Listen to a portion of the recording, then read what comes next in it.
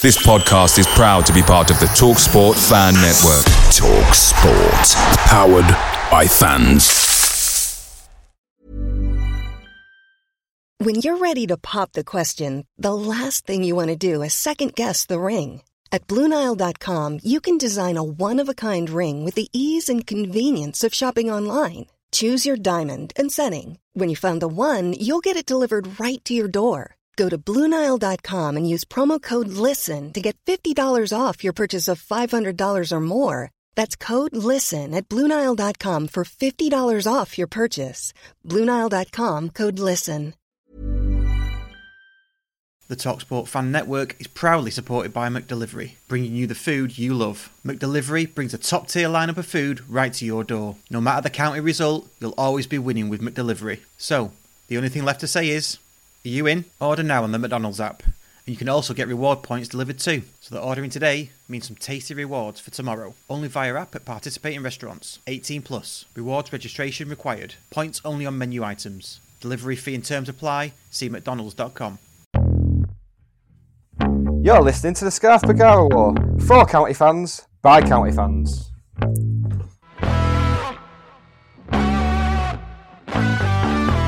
Oh, great flick up by Alan Armstrong. Oh, what a beauty! Oh, what a beauty! I waited all my life for that. What a screamer! An absolute screamer! Right, there we go. Hello and welcome to the Scarf Bagara War. For county fans, by county fans. I'm Russ Johnson. I'm joined today by Dave Long. Evening, mate. Evening, and we are proud to welcome ex-county player, ex-youth county player and senior pro, Keith Briggs. Welcome, Briggsy. Thank you very much, guys. Lovely to be here. Good. Apologies for that short intro. I'm not as good as Nick at those elaborate intros, so we'll just dive straight in. So you joined the club as a youth player from the age of 15, I think. Do you want to take us through that? How did that come about, and what was the setup like, and how did that progress for you? Yeah, so sort of just come out of a whim, really. I'd left Man United. I'd been at Man United for sort of 5 or 6 years, and the opportunity come to join Stockport. It was a sort of a new setup at the time. I think the Centre of Excellence hadn't been open that long, and they sort of set up at Peel Moat somewhere in and around Stockport, and ended up turning up to this school, old sand-based 4G sort of setup, and went there, and it was absolutely brilliant. Loved every minute of going there. The coaches were fantastic. I think it was Austin Spate and Dave Philpotts at the time who was in charge of the sort of 16s, 18s and the development side of it. And it was absolutely brilliant. The club were bouncing at the time, and I thought it would be a good progression for my development to come in and sort of take that next step. What year did you what year did you join County? I think I joined in 1996-7. Right. Yeah, 96-97. I think Dave Jones was the manager at the time in the first team. Yeah. And then I think me sort of signing YTS forms followed suit of Gary Megson taking over. So I was kind of in between of Dave Jones's sort of reign and Gary Megson coming into the club. Yeah, a little bit after me. The reason why I ask is I had a trial at County, and you mentioned Dave Philpott there, and he was, he was in charge of the youth team when I had my trial. So I was kind of hoping that we'd had trials at the same time. But I was a year or two before you. Wow, okay, that's good. Well, I think at the time, like I said, Stockport were taking anybody's man and his dog at the time. It was a new sort of adventure for the club, and. Listen, it was fantastic. Like I said, they did great to get the amount of players that they did in at the time, and a lot have gone on to not only get in the first team at County, but go on to have really good careers. So it was a fantastic setup, and unluckily, you didn't make that final cut. But it was just one of them things. No, they literally were taking. If they sort of made, then they were taking anyone. But yeah, it was good. It was a good day there. I really enjoyed it. Yeah. That just shows you how shit. That just shows you how shit I was because I never even got picked up by County. But let's smooth over that. I know this is kind of your episode, Briggsy. But who was in that sort of cohort of trials or in your youth teams that did go on to make something of themselves? We had a lot of players who I thought were really good players that didn't go on to do anything in the game. But I think the ones that out of it that did was Albie was a year above or a couple of years above. So Aaron Wilbraham was in there. I think Ben Johnson was a left back. I think he made his debut at the club. I think was it Boona, Adam Lillis. He went on to make a couple of appearances. And they were unbelievable at youth level in the YTS. That team that they had in the youth setup was unbelievable. We had some really good players that went on. Glyn Hancock, I think he made a debut as a centre half. Lee Shearer was a couple of years above. So a lot of players that not sort of well known names, but went on to do okay. I think Dan Hooper was in and around it as well. But no, it was an unbelievable sort of time. The grounding, Craig Madden was ruthless. He was a legend, an absolute legend, but he kept us all grounded. The team spirit that we had was fantastic and a little bit ruthless at times, but I wouldn't change anything for the world. It just prepared me for what was going to happen in the future. I know you said earlier about County were flying at the time. It just that just to me is a testament of how probably good that youth setup was at the time and how good the players were in there, including yourself. That we were just about to, when you joined in that youth setup, I think, just about to go up to the championship, or we're already in the championship. So we're talking about the very top end of where County have ever been. Yeah, aren't we? Listen, when I was coming through, we were in the championship. We were in the semi-finals of the League Cup. We were watching Middlesbrough away and Middlesbrough at home. Gaza coming through. The players that we had in that team: Sean Connolly, Mike Flynn, Jim Gannon, Chris Marsden, and sort of the players that we could learn from being in and around every day was an unbelievable experience, and one that I will never forget because the club was absolutely bouncing. The chairman, he had this vision and he had this sort of revolutionary sort of idea of pushing Stockport to the Premier League. And you know what? He almost did it. He almost did it with the group of players that he put together was second to none. And I think, as a youth setup, we added to that. We added quality. We added sort of aggression. We added determination to want to break into that team. And one or two did, and one or two went on to have unbelievable careers. And if they didn't, they improved the first team or added to the first team. Fast forward a few years into 1999, that's when you made your debut. I mean, how did that feel, making your debut? Well, first question is, who gave you your debut? Because I can't quite remember. Yeah. And what was that like, stepping on that field with all those other players that maybe some you had looked up to, through the youth ranks? It was a bit mad. It all happened like really quickly. I think you was always in and around it. You were training. You was an extra body when they were doing team shape. And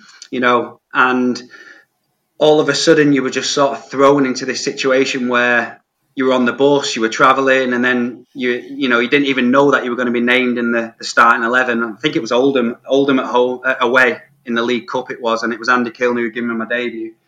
And you're just sort of thrown into this sort of mayhem of the day, and I don't really remember that much of it, really. I think I set up one. I had one assist where I crossed the ball in for Colin Woodford. Bufter scored. I think it was 1-1 in the League Cup. But yeah, it was all a bit of a sort of a little bit hectic, and you just you wish you'd have took a lot more in, but you just get swept away with the momentum and the build up of everything, and then. But yeah, it was unbelievable for me. I think I was just 17, maybe 16, just turned 17 when I made my debut for Stockport, and it was a enjoyed every single minute of it. Imagine that when you're like 17, like playing professional football. I think what a feeling that must have been. Yeah, I mean, obviously when you leave a club like Man United and you think what's next, what you're going to do now, and that was at 15 and a half, and then a year and a half later you're making your debut in the League Cup at 17. It's just stuff dreams are made of, and you look back on it and you think it was the best ever thing that ever happened to me.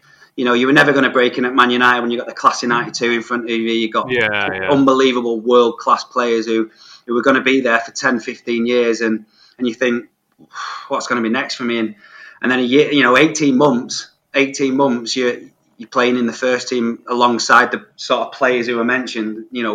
World class players in their own right at Stockport. And it was a privilege to make my debut at such a young age and go on to do okay there. Kind of like taking a step back to take two forward, really, wasn't it? Yeah, of course. I think these things are meant to happen for us, and I think I look back and it was one of the best things that ever happened to me, stepping foot at Peel Moat and taking that first step, dedicating yourself for 18 months, trying to just break through and gain that sort of advantage to get in that first team, that drive that you have, and get into that first team. And then thankfully for me, it eventually come and it happened. So in 2005, when you came back, and I know we're jumping around here, but did that good feeling, of the way you were treated in the youth setup and the way you got your debut and you never forget that. Yeah. Did that kind of come into your thinking when the opportunity came around to come back to county? Yeah, of course it does, because you have so many fantastic memories of the people that were there. You still had Roger Wilde that was there. Bish was still there. You still had Richard Landon, I think, was there. So you still had these fantastic people where, it become like it was just natural for me to make that step back once I knew that they were interested. I knew that it was a completely different club. I knew that there was sort of stuff that had gone on, why I'd been away from the club. But you also think that you can have a positive impact and try and sort of change things and go in and do well for the club, and so there was a little bit of that as well, and I just thought it'd be a great move to come back home again. I'd been away from the family for a long time, and the opportunity I couldn't turn down at that time. One thing I just wanted to mention, Briggsy, was in 2001, so you were part of one of the most infamous county sides ever. Yeah. Where we were relegated from the Championship. Yeah. Now, what was that like? Well, I mean, to be fair, from a fan's point of view, we were pretty poor all season, and Carlton Palmer had come in the autumn. What was it like? Kind of, probably deep down, you kind of know that we're not going to survive. We're going to get relegated. Kind of, what was it like in the dressing room? What was the atmosphere like? I think for me it was really quite difficult, because you'd been at the club where they'd had this so much success. You've had, like I said, you were surrounded by unbelievable players and talent, and you were winning games for fun. And then there was a change in the club. I think the chairman Brendan had a change of heart. He wanted to go a different direction. Wanted to not spend as much and sort of maybe go in a different direction. And I think that's when CP come in and Carlton come in, and he was given the job of sort of dealing with the budget, getting rid of all the sort of players that had got them in the Championship, and it was just a weird sort of environment at the time. But you still felt like you could go out week in, week out and perform. You're still on this sort of wave where the games were coming thick and fast, and we just got on with our jobs. I think deep down we knew that the amount of players that we'd lost, the amount of talent that we'd lost, it was always going to be a tough season. And obviously in the end it eventually came that we did get relegated. We had some good highs. We had some good highs in there. There were some good results. I think we beat Norwich. We obviously beat Man City. We drew with Sheffield Wednesday. But the lows really outweighed the highs. Going back to a question that I wanted to ask at the top of the show, really, was when you came into the club and throughout your career you played right back in a midfield as well. For some reason, I had it in my head about centre half as well, but I don't think you said before that wasn't the case. That's probably because all the bloody management games that I play, I probably played you there in my head one day, and that's probably come through. So. Was it right back in central midfield that you played, or was you a different player as a youngster, or how did that come about? Where did you get your position from?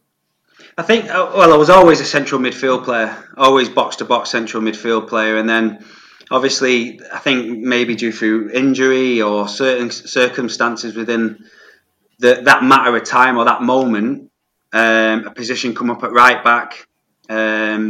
And they put me in there. They thought I could do a good job in there. I think it was Andy Kilner at the time, and I went in, and you know what, I did all right. I had legs. I could get up and down.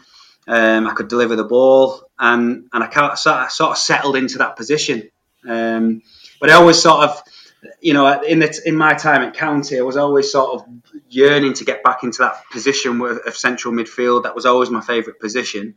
But managers always seemed to think I was better at right back for some reason. So I just went with it. Just went with the flow. And like I said, I played 40 games in the Championship at right back, and loved every minute of it. I think I scored against Barnes. I think it was against Barnsley. I scored in my second game at right back. Yeah, it was on the telly. Yeah, on the telly, and what a mad day that was. It was just getting swept away with things, and you end up scoring. I remember getting off the team bus at the end. They dropped me off on Mottram Moor at the pub, and I just got off and I thought, wow, what has just gone on there? Do you know what I mean? Scoring against Barnsley in front of 20,000 people. Next day I had to be in. The pros were in for a cool down, and I'm in at 8 o'clock, and I'm having to hoover the sort of main entrance to the main stand, and now all the first team lads smacking me on the head as they're going past, saying you just scored in the first team last night, and now you're hoovering the foyer sort of carpet. Well, that were the kind of things that sort of made you grounded and kept that hunger up to want more. What a life, eh? Exactly, yeah. I think it was still classed as a YTS still. I was classed still as an apprentice when I made my debut. So still, they didn't change things. You still had to get on with your jobs. You still had to make sure everything was done for the first team. I was cleaning Sean Connolly's boots at the time, and if they weren't right, I'd throw them back at me and say what's going on here, and I'm playing alongside him half the time. But I loved every minute of it. Brilliant. So what year did you sign professional forms then?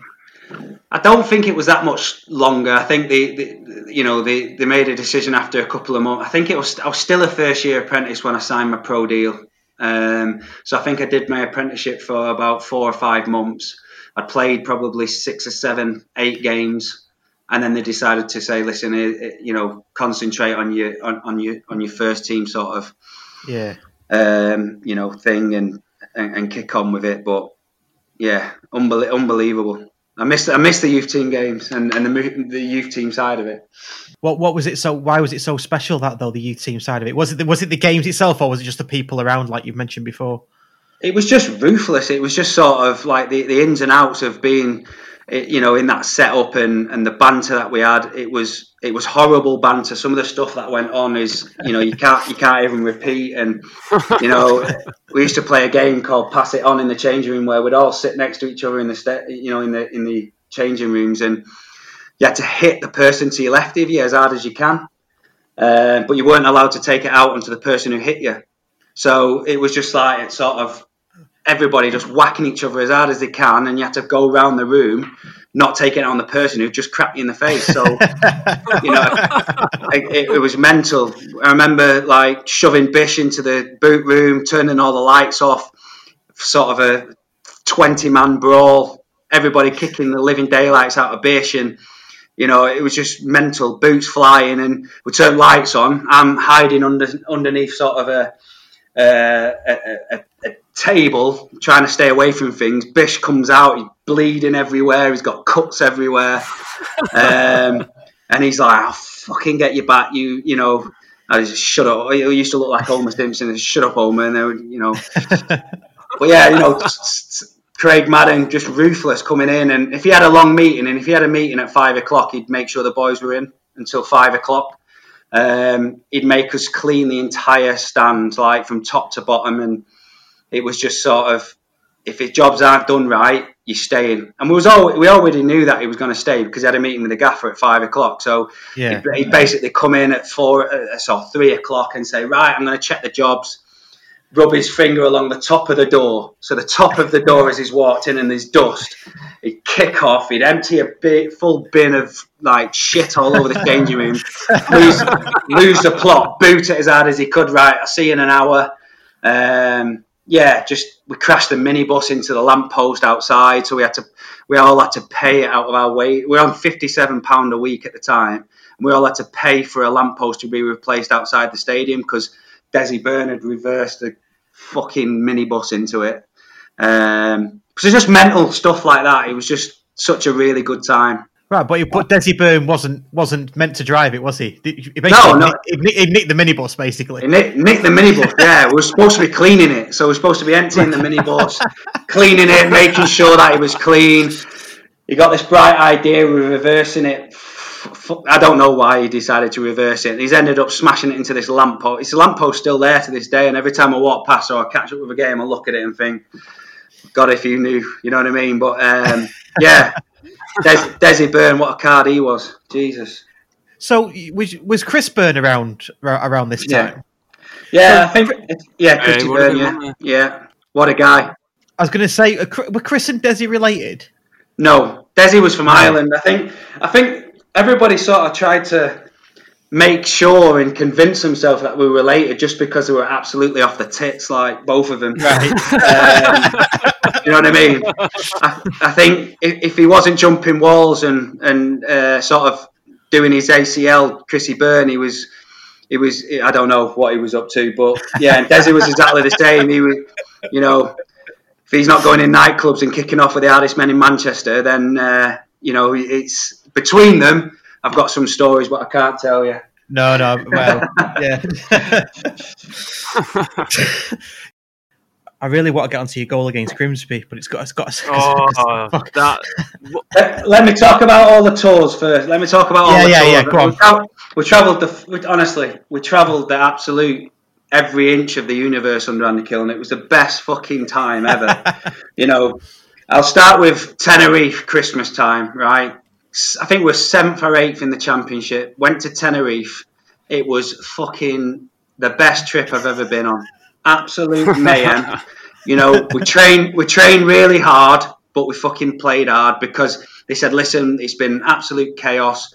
I think we were out of the FA Cup. For some reason, we were out of the FA Cup and we were free over the... It might have been international period, but we had a few days off, so it was off over Christmas. 7th in the championship, we went there. Honestly, Jim Gannon did his usual thing, went missing for 2 days, looking at the art galleries where everybody else went on the piss. Fucking honestly, Kevin Cooper, Tony Dinning, looking at, I was a 17-year-old lad, absolutely just mesmerised by these guys, and they just kind of took me under the wing and sort of, wow. Not coming back in until 6 o'clock in the morning. Got to be on the beach for 7 for our work to train. Worked our absolute bollocks off, but absolute chaos. Fucking absolute chaos. Anyway, we missed relegation that season by about 5 points. We were 7th before we went to Tenerife, and then we missed relegation by 5 points. So I don't think they'll be going on any sort of mid-season tours to Tenerife in a long time. Because it was just... it was one of them where I don't know what happened, but it was just unbelievable experience there, and we just didn't kick on after we got back. But yeah, then there was the original China tour, so we went to China. Yeah, for a long season. Steve Bellis come in with his cough and went, "Listen, boys, we're going on a trip of a lifetime to China. Man United, Liverpool, fucking Everton, nobody's done it. Nobody's ever done this. We're going to be the first team to do it, Stockport County." Like, right, okay, unbelievable sort of season, really, really tough season, and we went for the end of the season, and it was like, what the fuck are we doing in the middle of Wuhan, in the middle of May? It's 100 degrees, and it was just sort of, what is going on? The food was terrible. It was a banquet every night. Was eating snake. Was eating sort of chicken with the head left on. There was sort of it was just all over the shop. Not get snake in Glossop then. No, we didn't. But it was just sort of the experience was unbelievable, absolutely unbelievable. We saw the Great Wall of China, we saw the Terracotta Army, but it was just sort of what is going on? And I thought, right, we'll play the games, we'll do what we need to do. Only ended up missing a fucking penalty, didn't I? And I thought, well, we're in the middle of China. Nobody even here knows that we're here, really. It only ended up on BBC. So my mum and dad, as soon as I got back, said, what the fuck are you doing missing penalties in the middle of China? Yeah, Steve Bellis, what a guy, saying, listen, we're going to be the first team to travel into these parts of China. And there was a fucking reason why we were the only team that went into this, the middle of China. There's one story. We had to be up at a certain time. It was like planes, trains, and automobiles. We travelled the country, and we had to be up at, I think, something like 6 a.m. in the morning. And lads were just travelling getting onto the bus, and Phil Carrat and Aaron Wilbraham were late. So they were late to get on the bus at 6 a.m. And all of a sudden, the bus started moving. I was like, "Whoa, what's going on here?" Albie and Phil Carrat aren't on. We fucking left Phil Carrat and Aaron Wilbraham in the middle of Wuhan in China, and we travelled on a plane. I think it was a plane or a train to go and play our next game, and we left them in the middle of China. And I was like, what is going off here? So they woke up thinking that everything was fine, expecting all the lads just to be there. They forgot that the time was 6. They thought it was 8. So they had to find their own train or plane to get to the next game. Otherwise, that was that. Do you know what I mean? It was unbelievable. Andy Kilner, wow. Did they make it? Yeah, somehow I think they must have got into contact with one of the coaches or whatever, but they got all the details, ended up getting on a train, turned up somehow into the hotel and got there about 12 hours later. But yeah, it was sort of mental times. But we travelled the world. We went to Sweden. Everything sort of like everything revolved around tours, and I think it was because we were doing so well at the time. We went to Sweden, we went to Finland. I remember one time I think I ruptured my Achilles and broke, I think I broke my ankle in Sweden, and we was playing a game, and I went off and ended up getting, I think they called me Sheath Briggs, and that stayed, by the way, with the lads. Like on the big announcement, they called me Sheath Briggs, and as I was like Roger Wow, and Rob Clare absolutely laughing the tits off at it, and sort of I ruptured my Achilles, I ruptured my ligaments and broke my ankle, and they had to call the ambulance, and I was like being wheeled off into this Ghostbuster van, big Ghostbuster van. Ended up going to this old sort of hospital in Sweden, and all the lads, we had to get back on a train or a long bus ride to get back to our hotel, so all the lads had to stay around and wait for me. And anyway, so while I was getting a scan and all my x-rays and stuff, the lads all went out on the piss. Ian Moore and Flinney and all that lot, all the boys ended up fucking getting into a bit of trouble, and somehow like a pint pot had been thrown into the road, and anyway, so it was kind of a big thing because Andy Kilner was sort of famous there. I think he dated the bird out of Roxette and stuff like that, and he was sort of like a superhero over there. So he was like really embarrassed and ashamed. And anyway, it's all kicked off, and the gaffer has made Flinney and fucking Ian Moore get a taxi from Sweden to Denmark to get the plane home on their own without us, because we still had a game to play. So they ended up making them get a plane home straight away, getting a taxi from Sweden to Denmark to get themselves off home. Anyway, it was all fun and games, and everything got sorted out in the end. But I think it was just sort of stories like that you remember. Do you know what I mean? Quite funny at the time. I coming in stitch, with crutches and my head up my arse because I thought my season were ruined, and just sort of waving Ian Moore off with his golf clubs and fucking Flinny with his head up his arse, getting a taxi to Denmark. But yeah, mental times. But yeah, we had some, unbelievable trips. Fucking Ibiza, we went to Ibiza. It was just, I think Dicko spoke about Ibiza in his sort of podcast, and crazy times. Going back to the Tenerife trip, then was there any sort of standout funny moment in the Tenerife trip?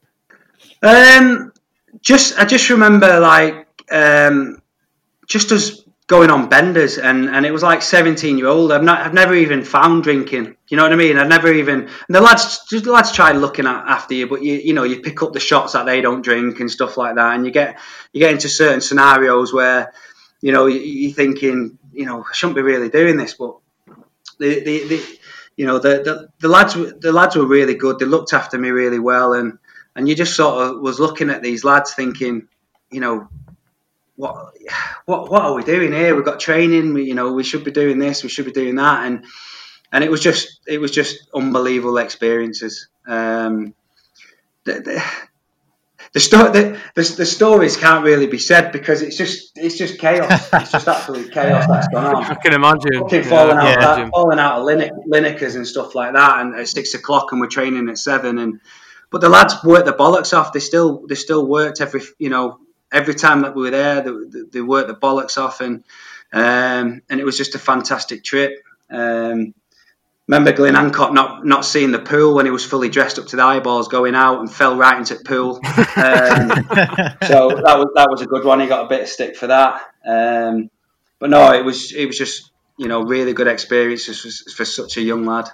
You would have played alongside Jarko Viss and Shefki Kuchi as well, wouldn't you? I think that must have been part of the deal.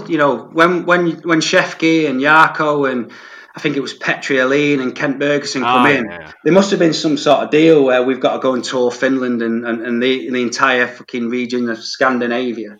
But what players they were, by the way. Shefki. Fucking, I remember him coming in first day of training and he was awful. I remember he smashed half the windows round Timperley, but wow, put him on a pitch and he was so effective. His sort of presence on the pitch and the way that he went about and his ambition to do really well was unbelievable. Jarko Viss, international players for Finland, and who had so much ability. Just top draw players. Yeah, Jarko Viss. I mean, like you say, top draw players. I mean, I remember being out in Stockport, and I think we had some youth players as well. And a friend of mine, her friend was seeing one of these youth players. I forget his name, but it was definitely on the football games. Do you know what I mean? Like young Swedish lad with blonde hair. I remember saying to him, like, I was pissed up at like 19 years old or whatever it was, going, yeah, I'm a county fan. Yeah, giving it all that. He's probably looking at me thinking, dickhead. Get away from me, like, kind of thing. No, he was a good lad, Jarko. Really, understood the position really well that he played. He impacted games at the right moment, and he had so much ability. I don't think we saw the best out of them players. I think that, if we'd have given them a lot more time, I think they'd adjusted to the sort of the standard of what they were needing to get up to. Playing championship at the time, and I think they were thrown into the Lions Den, but you could see it in day out in training, the absolute quality that they had. I think if you're saying now that we didn't see the best of Jarko Viss, then that says a lot, because to me at the time he was immense. I don't know about you, Dave. Yeah, absolutely. Yeah, hero of mine. Definitely. I think there was a lot more to come. I think like the pace and the sort of the aggression of the game It took his time for him to adapt to, and he didn't really sort of take to it that well. But give him the ball, he could make anything happen on the pitch. Even Ken, Bergson, the way that he just. I mean, I think he used to smoke about 20 a day. He used to come in with his snuffs up his lip and stuff like that. But give him a ball and he just looked so good. He was fluent. He just dropped his shoulder and he just made things tick. And these were like proper international players that were like, playing at Edgeley Park. And it was just top class players. Yeah. I think the kind of problem at that time, and certainly no disrespect to you or any of the other lads there, but the team was kind of on the down, if you like, because we were only a couple of seasons off being relegated, and we were lower mid-table at that time. I think if it had been a couple of years earlier when they joined us, we'd probably, like you say, might have seen the best of them then. Yeah. But yeah, they were all great at a time when we didn't have, foreign players. No, we just didn't, and it was kind of a bit of a novelty at the time. Yeah, definitely. Yeah. I think you got to remember, lads. We were Stockport County, and we were in the competing in the championship, and then 4 or 5 years that we had in the championship. I can't remember how long it was that we was in there, but we not only competed, but we were up there. We were, we finished 8th in the league. I think that was 99, 2000, and then there was always going to be a ceiling that we could get to, especially when Brendan decided to sort of change his thought process around the club and sort of cut the cloth accordingly. He got rid of a lot of talent, a lot of experience. Flinney went, Gannon went, McIntosh went. All these players they were the bedrock of the club. They were the players that had got us there. They were legends. And then all of a sudden you saw the change. There was a change of direction. Players were getting opportunities that maybe shouldn't have been getting opportunities to compete at that level. And Am was one included. I was just a snotty lad from Glossop who were dropped in now and then to help the cause. But you could feel that change of direction that the club were going in. And then the rest is history, really. We were always compared. We were always sort of the lads who had to be that next stage of comparing ourselves to Marsden and Connolly and Cooper, and it was never going to happen. As much as we tried, as much as we wanted to do that, we were never going to get to the semi-final of the League Cup. We were never going to finish 7th in the league. And I don't care what anybody says. We competed at times, but it was always going to happen. It is what it was. What it was. The club was on a different sort of pathway. Yeah, absolutely. Like I say, no disrespect to you or any of the lads there. I mean, like you say, we were a competitive side. We managed to stay in the championship, a club of the size of county and limited resources, and as you say, behind the scenes, a lot of things were changing, and players that had got us into that position are coming to the end of their careers, possibly, or maybe wanted a bit of a change of scenery. A lot of them had gone on and done bigger and better things. I think obviously a couple went to Southampton. Dindo, Sean Connolly went to Wolves. Cooper went to Wimbledon. McIntosh went. I can't remember where McIntosh went, but might have been Huddersfield. Hibs, yeah. Gannon went to. I think he went to. Might have been Sheffield United. I can't remember. Shefke went to Sheff Wednesday. For big money. Ian Moore went again, and it was just sort of. It was just for us to replace them sort of players. It was impossible in such a short space of time, especially with the wage restrictions and the budgets that were probably thrown at Carlton Palmer. It was going to be impossible for us to live up to sort of that expectancy of what they'd gone on to do. Yeah. The years before. So you got your move to Norwich, didn't you? Yeah. Was obviously I think that was a step up at the time, because we were down in League One and they were in the Championship. Is that right? Have I got that right? So we that season in the Championship we played them twice, and we did well. I think we beat them at home. I think we beat Norwich at home, and then we lost on the last day of the season. I think where we had a man sent off last day of the season, and I think I did all right because I think it was that got me the move. I think Craig Madden was quite close with Nigel Worthington, the manager at Norwich at the time, and there'd been a couple of sort of decisions I had to make. I think I had Blackburn, I had Coventry, I had Bolton at the time. Blimey.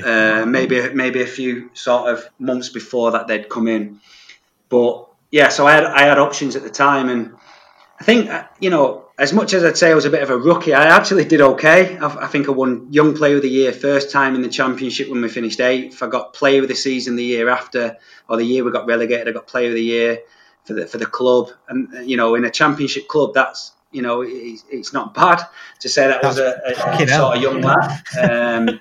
So I did okay, and like the opportunities came that I was able to get the move to Norwich, and yeah, it was.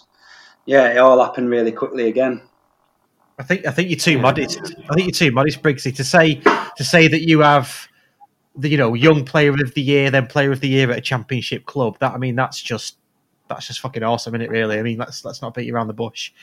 Yeah. I mean, you're from Glossop. You played for United. You played for County. So all in this area, and then all of a sudden you moving hundreds of miles away to Norwich. So what was that like? I don't know. I think it was it was probably not a mistake because it was a fantastic move for me, but I was very young. I was very naive. I think it just missed out in the playoffs to get promoted to the Premier League that season that we got relegated.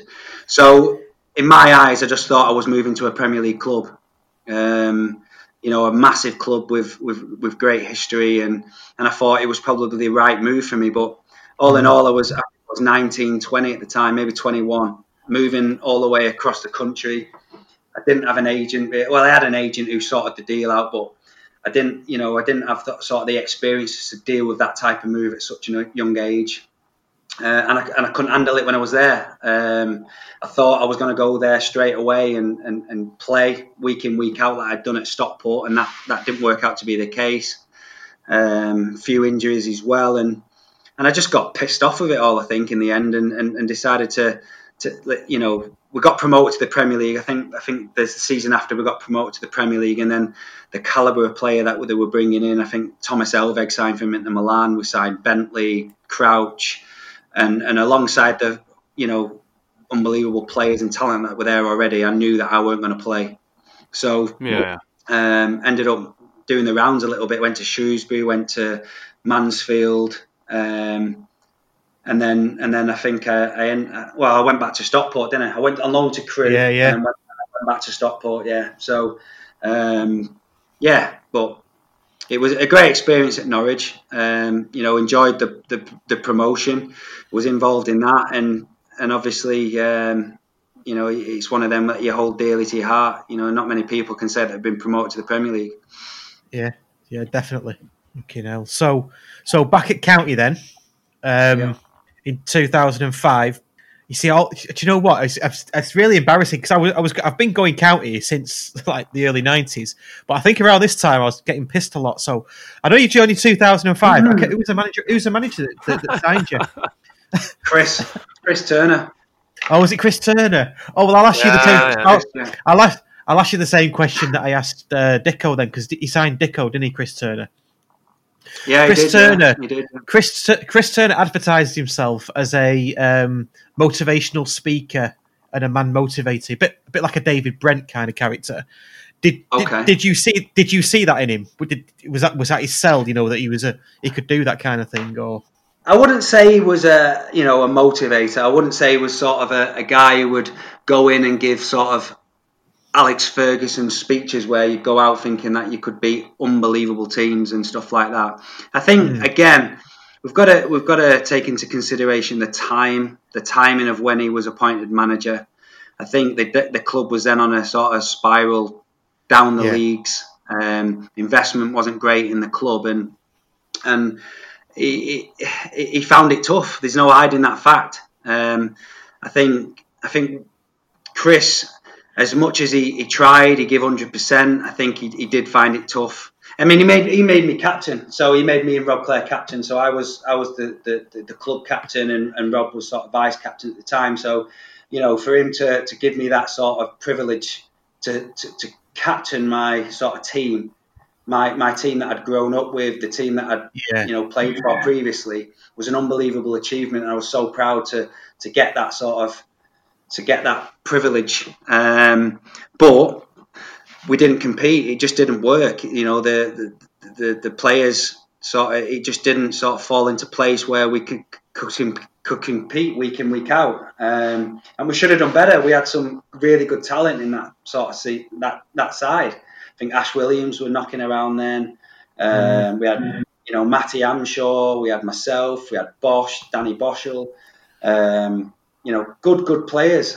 I don't know if Luke Beckett had gone by that time, but good players that should have done better. There's no doubt about that. We should have done better, and for some reason it just didn't work out. We didn't fall into place, and then obviously the Macclesfield sort of New Year's Eve was the final nail in the coffin, and I knew after that game that Chris wouldn't be with us. Don't remind me about that. That was a nightmare. I was there. I think I was there too. I was there. Yeah, it was. It was freezing cold. It was shit night, and I just think it was just, for some reason, it was just an horrible experience. It was just, you just didn't want to be involved in these types of games. I bet it's worse being a player though, because as a fan, you can kind of I can go home at half time if I want to, but as a player, you're right in there under the spotlight, aren't you? Yeah, because I think what the supporters have got to recognise is that we do care as players. I think we knew that things weren't right. We knew that we weren't competing, and when we finished that Macclesfield game, we knew that we'd let ourselves down. We knew that we'd let the club down, but we knew that we'd let the fans down, and we deserved sort of the backlash that we got after that game. It was a local derby. It should never ever have happened, but it did, and we have to live with that. But yeah, it was an horrible experience. They were right to throw abuse at us as players, and we had to take it on the chin and respond. And that we did, because we stayed up in the league that season. Yeah, I mean, just a couple of things from a fan's perspective, but you may or may not know this, Briggsy, but I went to that match and I refused to leave just because I thought, well, I've got to stick through the bad times, because the good times will come at some point, so you can only enjoy those if you've been through the bad times.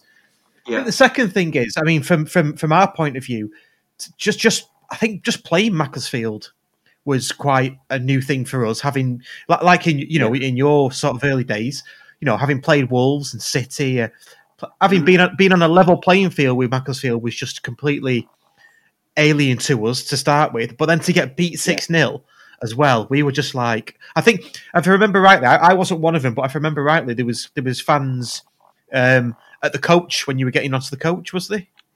Yeah. And listen, I understood that. I understood the sort of, I felt their pain. I was captain of the club, and nobody took it harder than me. We don't just go home and switch off. We actually think about things, and and try and sort of pick the bones out of stuff. And I couldn't that day. I went home and I thought, what the fuck has just happened there? How can you pick the bones out of that? Yeah. And it was just sort of a really nightmare. It was a day that you don't want to sort of think about too often. It was a day that you want to forget, a game that you want to forget. And, it ain't in my highlight reel, put it this way. So, but the fans at the end had the right to stay around. Do they have the right to abuse players and throw insults at players and staff? And Chris was low, you know what I mean? And he knew. But the amount of stick that the fans give him at that time, it was hard to see and hard to take, but understandable. And I think Chris would even say that himself. He could understand why they were coming for him, but it's not like we go away and don't think about these things and analyse our own performance. It's stuff that we do care about. Like I said, I'd been there for 2 periods, captain of the club. It hurt me, that one. It cut me deep, that one. in a sort of really good way. It's kind of nice to hear you say stuff like that. I don't think we've had a player on that's actually said that. Although they may have insinuated it, but not in the terms that you've just said it. So, I mean, I'm sure people, County fans listening to this now, will be sort of appreciating what you've just said. Let's talk about your highlight reel though, because this was around the time when, and I've got to talk about it because it's one of I was there at Grimsby away. And it was the goal featured in our World Cup of goals as well, didn't it, Dave? It certainly did. Yeah. Your top right hand bin against Grimsby away to get a 1-0 win, which I just thought was fucking amazing. It was in the far goal, and you ran to us as well, didn't you, from the other side? So it was just talk us through that. Just like I said to you, I think I tweeted it. I think I was trying to hit a channel ball at the time, but no, it was just. It was just instinct, really. Obviously, it was a shit free kick from Jason Taylor at the time. I think it hit the wall, and it just, he tried coming back to me saying it was an unbelievable assist from him. But it was the worst free kick I've ever seen, and it just felt sweet. It just felt nice, and I can hit a ball, and I just caught it sweetly, and it ended up just sort of being one of them goals where. I think I had to run the length of the pitch and celebrate in front of the fans that were the opposite side of the stadium. And I think my uncle and my dad was in the stands, and I think you've got to celebrate that. I think honest to God, this really happened. I was celebrating that goal, and fucking Grimsby had kicked off. They kicked off to start the game again, and I was still celebrating in front of you lot. And I remember Jim Gannon going ballistic because I was still fucking on my knees celebrating like Cardiff. What's the Italian guy? And he and the game was going on. So but it was one of them where you just hit it, you caught it sweet, ended up going in the top corner, and it was. I enjoyed that one. It was a nice finish.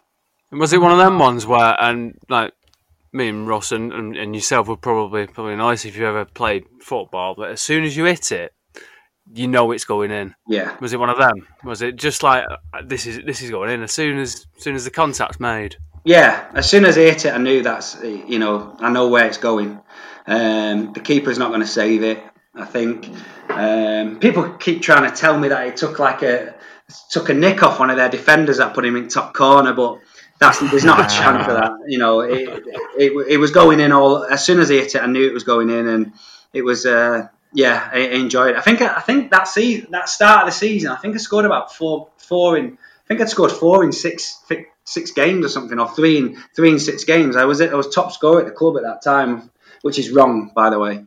Somehow I was top scorer at the club, but I think I scored against Mansfield, a little shitty edit at the back stick, and then a goal against Darlington or something, and that goal was an unbelievable finish. But what's more impressive though for me is that.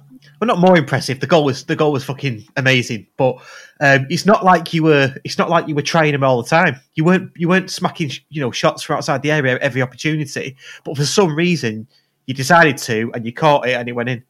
It's just like, well, that's obviously there's something in there, something in your brain's gone. I'm having this. Yeah, you need to ask the woman in the Cheadle stand. A few games before that, I hit one in the Cheadle stand, and it hit this woman full on in the face. Ended up costing me about 50 quid for a shirt and stuff because I felt really bad. So I was like practicing shooting before games in the warm up. I've hit this ball just as flush as that, and I thought, and this absolutely walloped her full on in the face. God knows how it didn't bust her nose all over the place. And I thought, right, I'm not going to do that again. Went and saw the lady afterwards and give her a shirt and stuff and sent my apologies and just said I'm shit at football. But and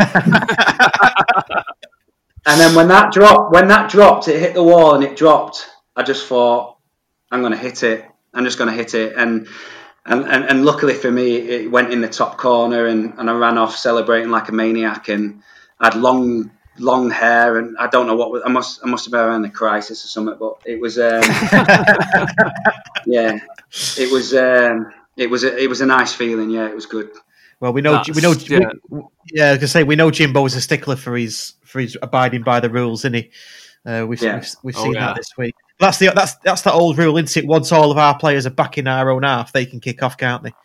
Which exactly. I think you see before. I mean, it's probably a trivia question, but you see one player always hangs back if they do that, so that they can't kick off.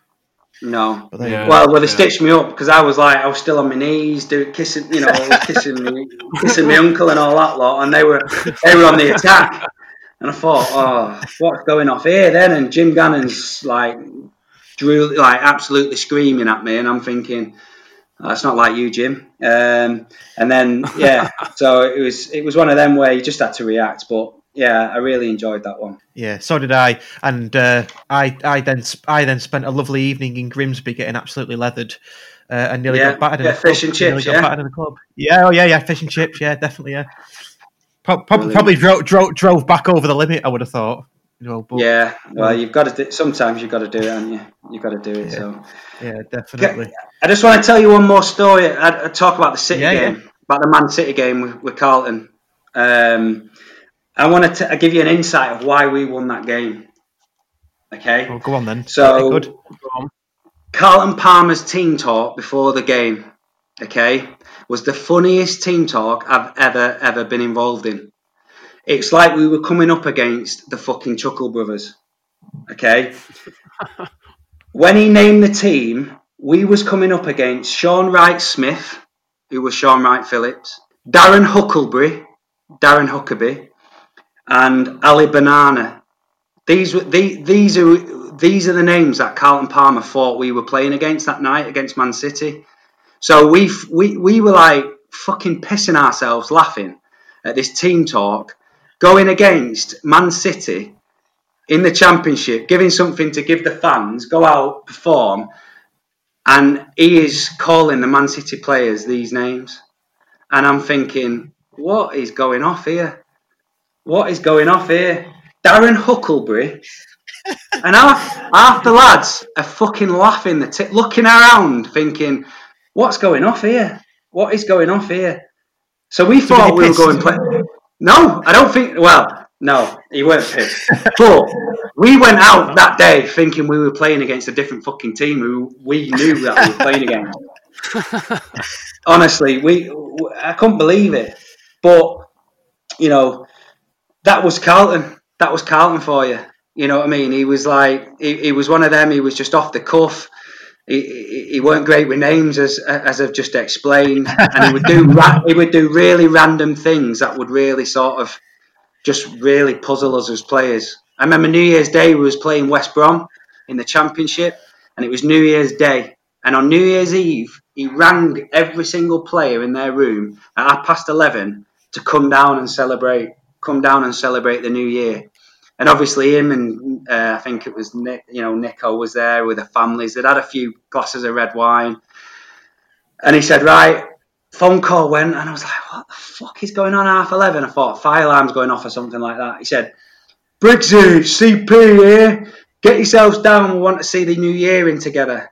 And I was like, Gaffer, I said, it's 11:30. We're playing West Brom, who are flying in the Championship. We need to get a good night's sleep. He went, fuck that shit. Come down and see you in the new year. Right? Come down and enjoy the new year with us. All right. Anyway, we went down. All the lads are bollocks, fucking in the pajamas and all that bullshit. And he said, right, you're allowed to see the new year in together. You're allowed one beer. That was it. One beer. Okay. So anyway, it got to about fucking 1:00. Okay. Lads are up. Lads are ready to go. Thinking, right, what's going off here? And he said, right, you got to get yourselves off home. He was absolutely steamboat that day. We got battered 5-1 off West Brom the next day. So he thought it was a masterstroke of him being team spirit, team bonding, and all this lot. Which in other ways, you look at it, you think, yeah, it would have been great. Yeah. It'd have been a masterstroke of going in and getting everybody together, seeing the new year in. Anyway, that's what happened. Got kicked in the bollocks, didn't we? So, sounds like classic Palmer.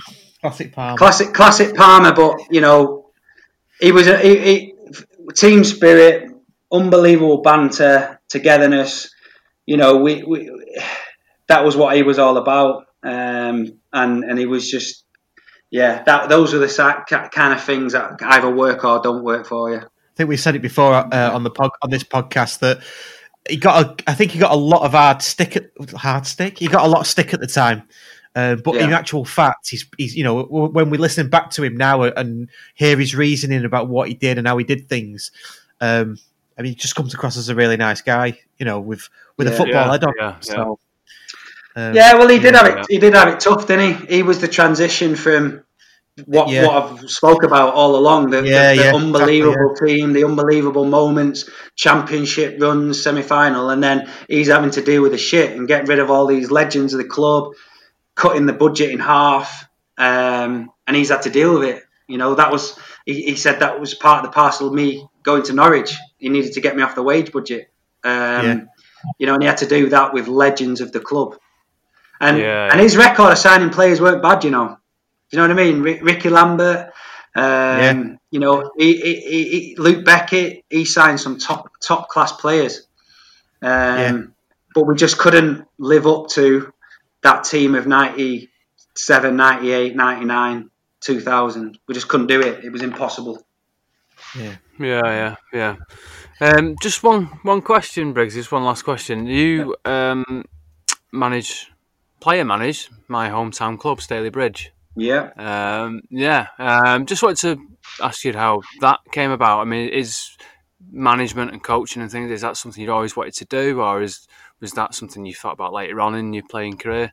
Yeah, well, I mean, I fell onto that, really. I was still playing. I was coming towards the end of my career. I think I was like 34, 35 at the time. Maybe a bit younger, maybe 33, 34. And I weren't doing too great. My body weren't living up to I was at the conference and it just weren't able to do what I was wanting to do. In my mind, I was still wanting to compete, but I had all these little fuckers running around me, and I couldn't get close to them. So ended up either getting sent off or sort of embarrassing myself. So I had when I fell out when I broke my leg and I left Stockport. They offered me sort of a 3-month deal, and I had a few sort of niggly injuries in that time, and then I fell out the game. I ended up becoming sort of a PE teacher / teaching assistant at my local school and going into part-time football. And I signed for Staley Bridge with Steve Burr, and we were Conference North at the time and doing really well, and we should have got promoted that year. But that was my connection with Staley Bridge, and when I was 34, the opportunity come where the manager's job position come up. And I spoke to the chairman, I spoke to Sid White, who was one of the directors at the club, and I said, listen, I fancy a go at this as a player manager. And God knows how I did it, but I got the role, got the manager's job.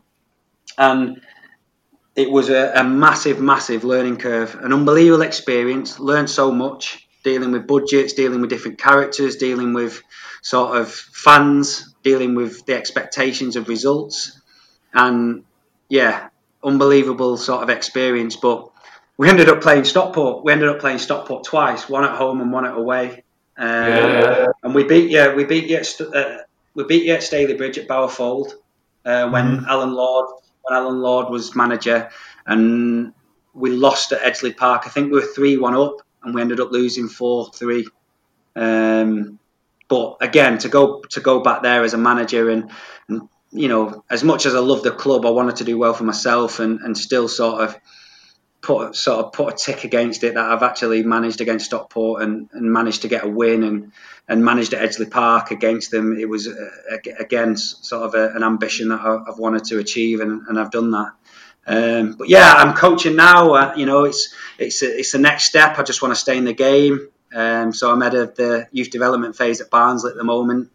Trying to create the next generation of players to go on and go out on Oakwell and perform for the first team there. So love the game, love everything about it, and just sort of want to try and pass on my understanding and learning of what I've done in my past to the next generation. Yeah, I was going to come to that. I was going to come to that. The question about what you're doing now, but you've just answered it. So you've got to travel from Glossop to Barnsley every day, have you, to sort of pick up that mantle? Yeah, it's not too bad.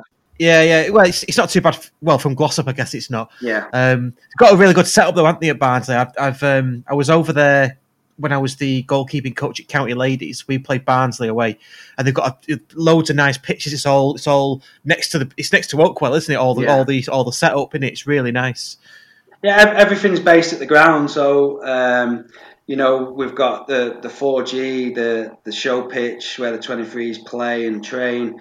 All the first team are all in the same area, so it's really good because obviously you move from one pitch to another as you progress up the ages and progress up the stages to eventually get in the first team who are on the top pitches. So it's a great setup. We do things right. The philosophy of the club is, developing players from ourselves to get them in the first team to either sell or improve the first team. So I've kind of gone full spectrum and full scale of from where I was at Peel Moat to again developing players that either go on and break into the first team or go on to have really good careers in other sort of in other teams.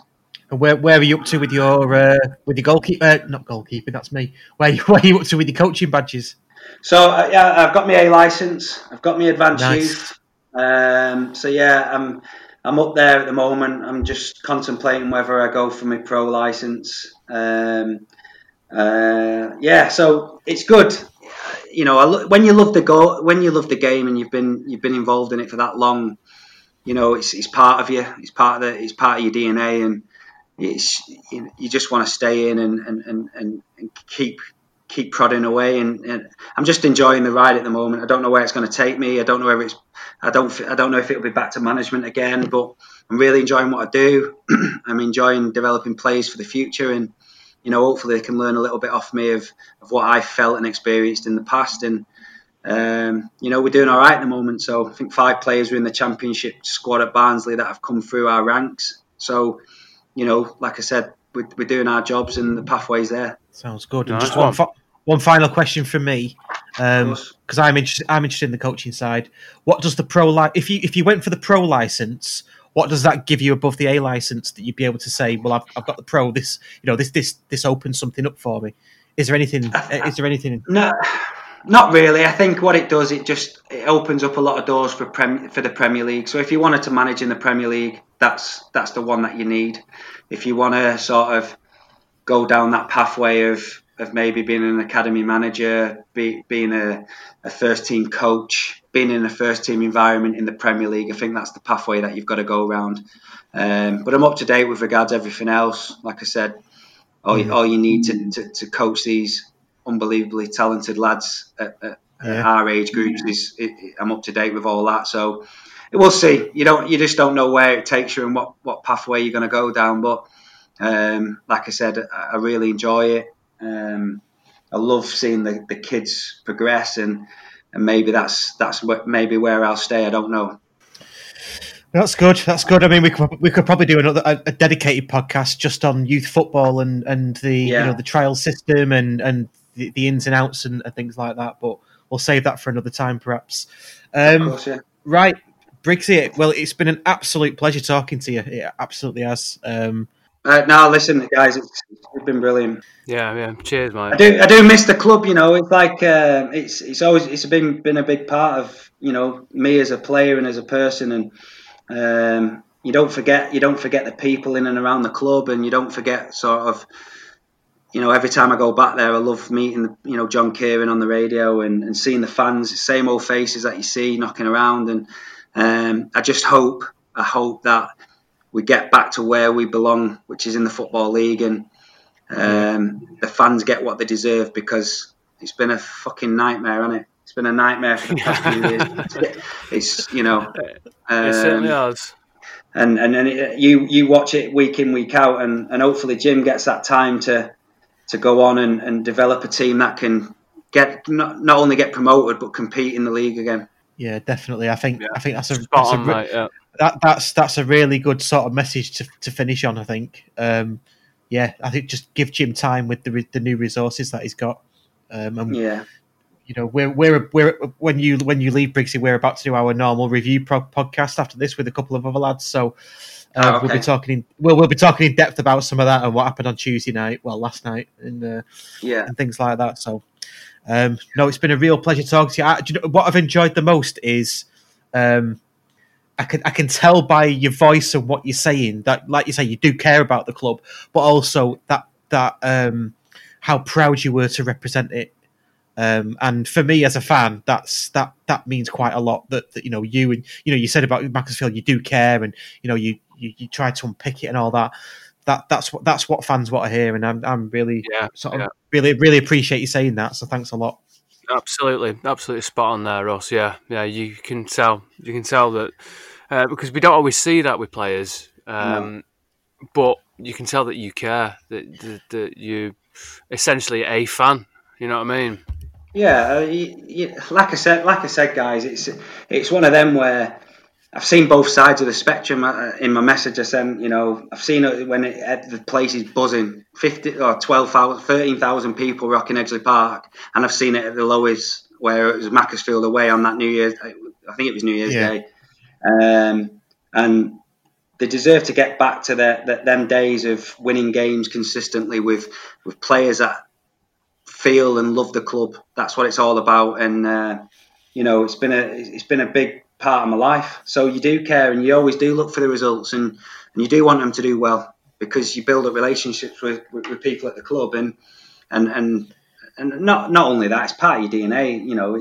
It's what's given me everything that I've achieved and what I've gone on to do. Without football, I don't know what I'd be. So I could be anything. But they were exactly. They were the ones that give me that opportunity. So you're always thankful of that. No, that's quality.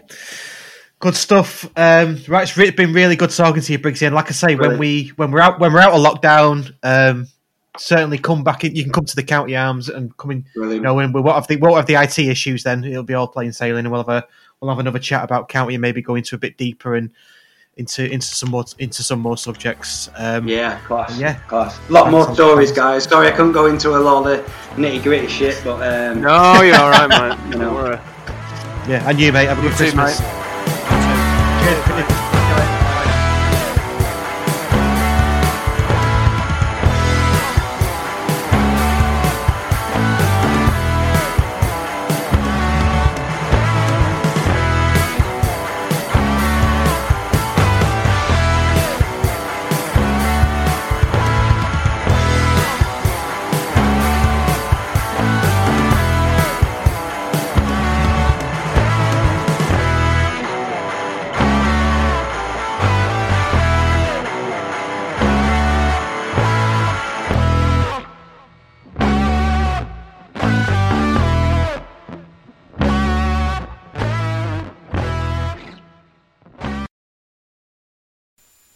It's the 90th minute, all your mates around, you've got your McNugget share boxes ready to go.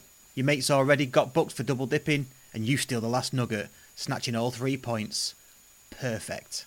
Order McDelivery now on the McDonald's app. You in? At participating restaurants. 18 plus, serving times, delivery fee and terms apply. See mcdonalds.com. Planning for your next trip?